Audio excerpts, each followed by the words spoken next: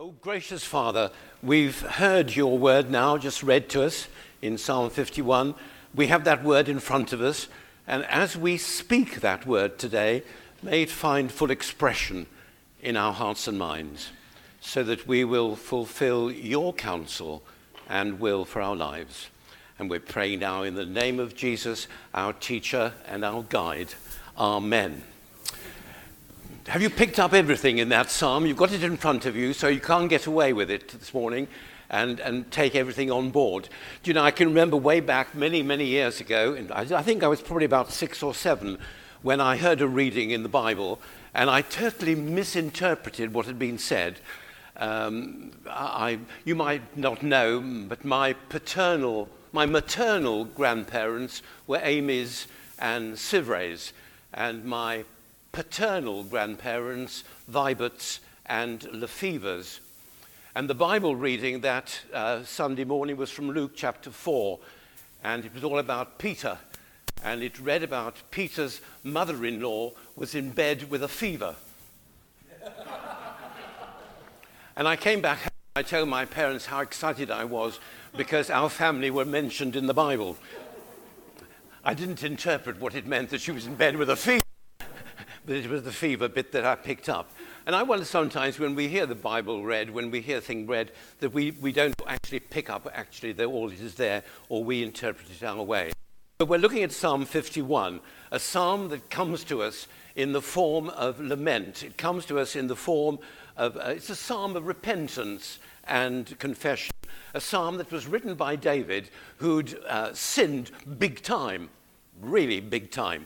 He'd committed adultery with Bathsheba, he'd fathered a son, and he then tried to hide everything, conspiring to kill Uriah, her husband. And for a whole year, he behaved as if nothing had happened, until God stepped in and sent Nathan, the prophet, to bring David face to face with the truth. And poor old David is here, cut to the heart. And it's this very moment that he writes these 19 verses that you've got here in front of you now.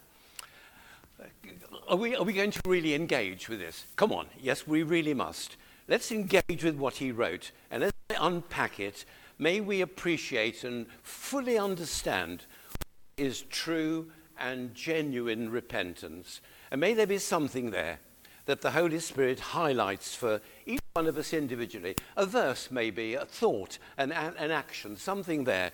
Perhaps you'd like to underline it. That's why you've got a pen. And something that you can take home with you and say, wow, yes, I must never forget this, and may it work in some way, root itself in your own life so that it has a lasting effect. Come on, let's get going. In the opening 2 verses of that psalm, David appeals to God's love and mercy. Shall we read verse 1 together? Come on, let's go. Have mercy, O God, according to your steadfast love, according to your abundant mercy, blot out my transgressions. Don't forget to put some emphasis on the words that really matter. Come on, pray this as it were, as if you were praying it for yourself. What's he saying? Mercy, mercy, mercy, O God. Come on. I ask for your mercy. I deserve to be punished. But you are my God of loving kindness, of steadfast love. Oh, and I'm asking you now, please, please, please, my sins. Verse 2 together. Come on. Wash me thoroughly from my iniquity and cleanse me from my sin. Yes, Lord, wash me, wash me, wash me through and through from every instance where I've sinned, and cleanse me from the frightful ways in which I've missed the mark. Yes, Lord, wipe the slate clean.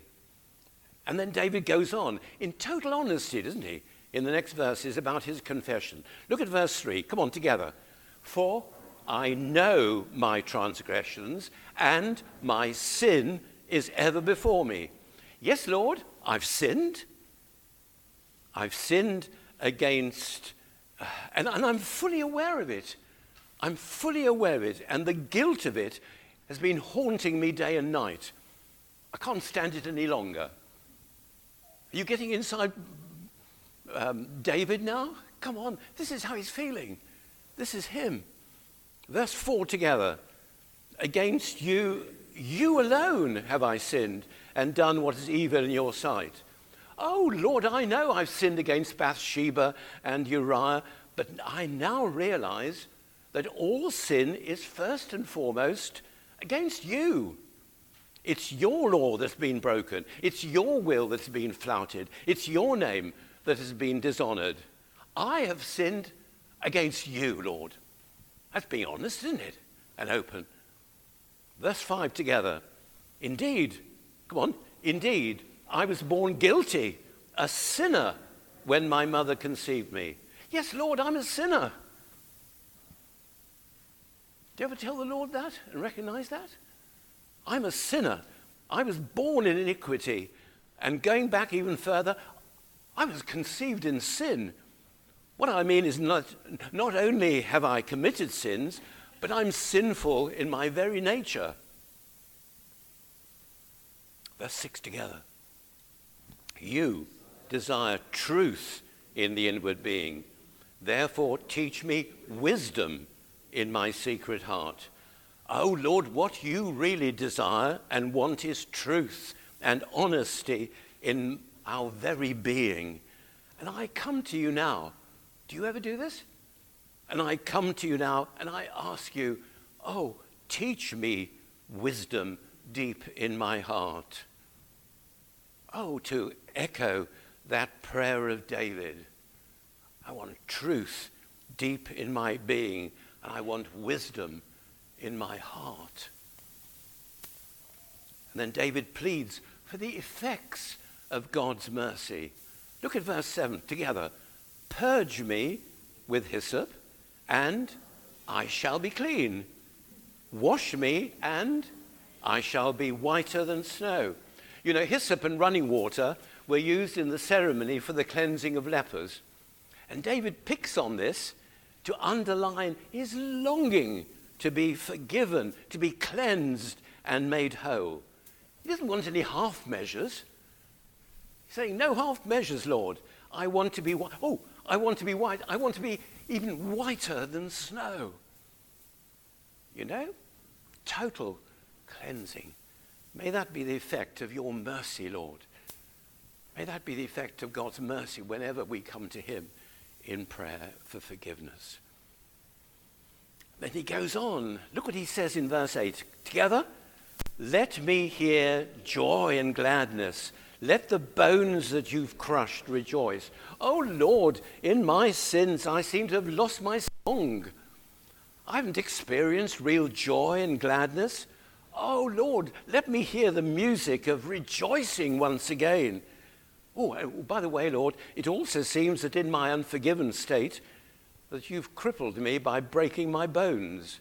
Oh, Lord, come along, heal the fractures so that I may rejoice and praise your name. Lord, I want it to be time to dance again. Verse 9 together. Hide your face from my sins and blot out all my iniquities. Oh, Lord, here I go again. Oh, Lord, my God, I so want you to turn away from looking at my sins in judgment and punishment. Please, Lord, blot out, erase completely every trace of my enormous iniquities. I don't want that pain of thinking about them over and over again.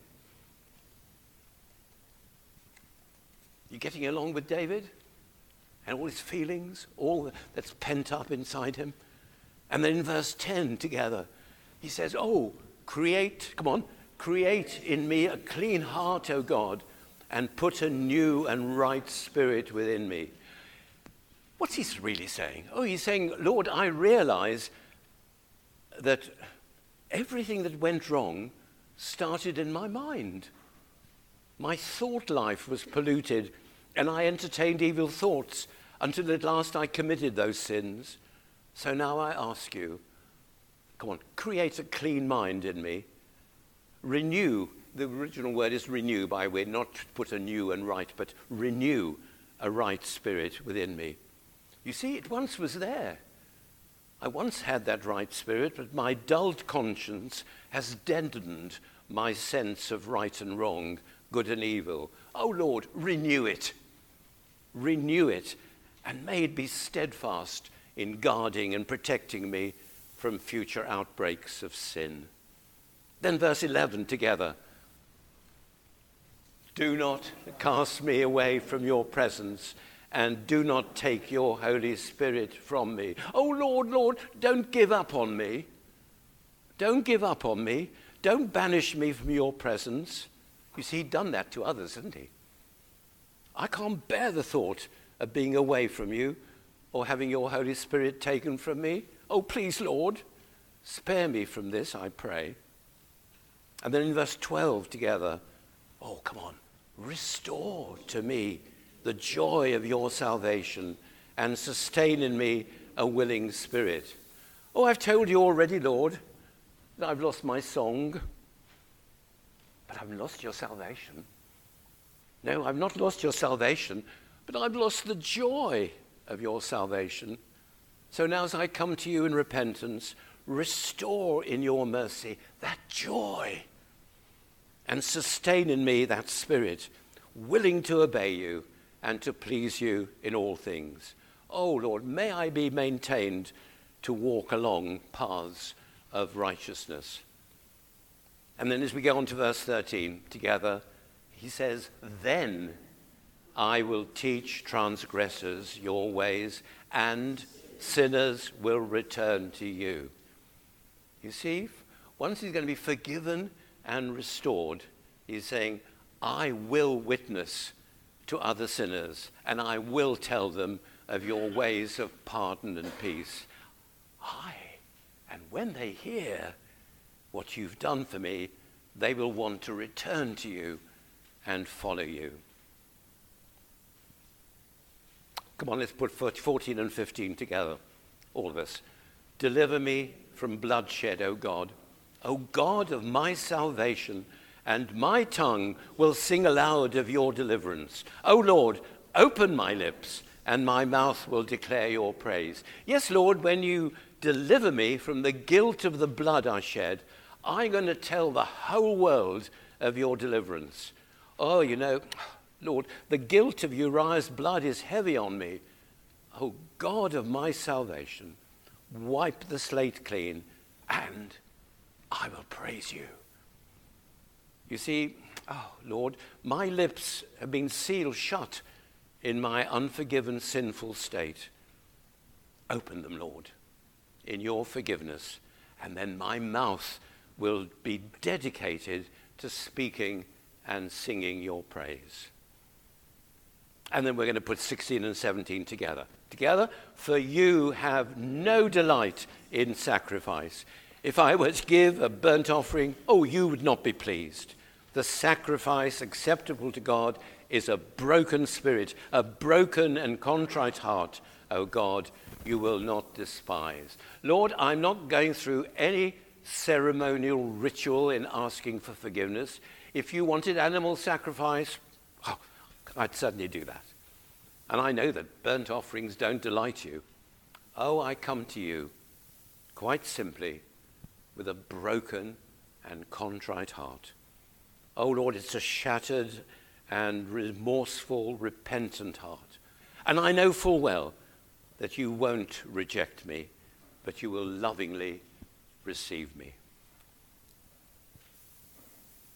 And then 18 and 19. I'm not sure about whether 18 and 19 actually David wrote, or he may have written it later, or it may be somebody else who actually inserted the last two verses. But whether one or the other, they look to the showering of good things and the rebuilding of Zion in its spiritual plight, and that God will delight in the offerings that speak of dedication and praise to him. I'm stopping there because I've got to shoot off to St. George's. You know, I've been blessed in preparation for today, and I hope that you've captured something there of David's heartfelt repentance and his longing to be forgiven and move forward. You know, when we come in confession, when we say we're sorry, Lord, I wonder if we feel anything like him. You know, oh, Lord, I'm sorry. I really am sorry. And I can't bear the guilt of this any longer. That's what he's going through. I wonder, you may not have killed anybody or shot off with somebody else, whatever. But whatever sin is sin. And when we fall short, we let God down. You know, we break his heart to think that we've done whatever we've done. And now we need to come and say sorry to him.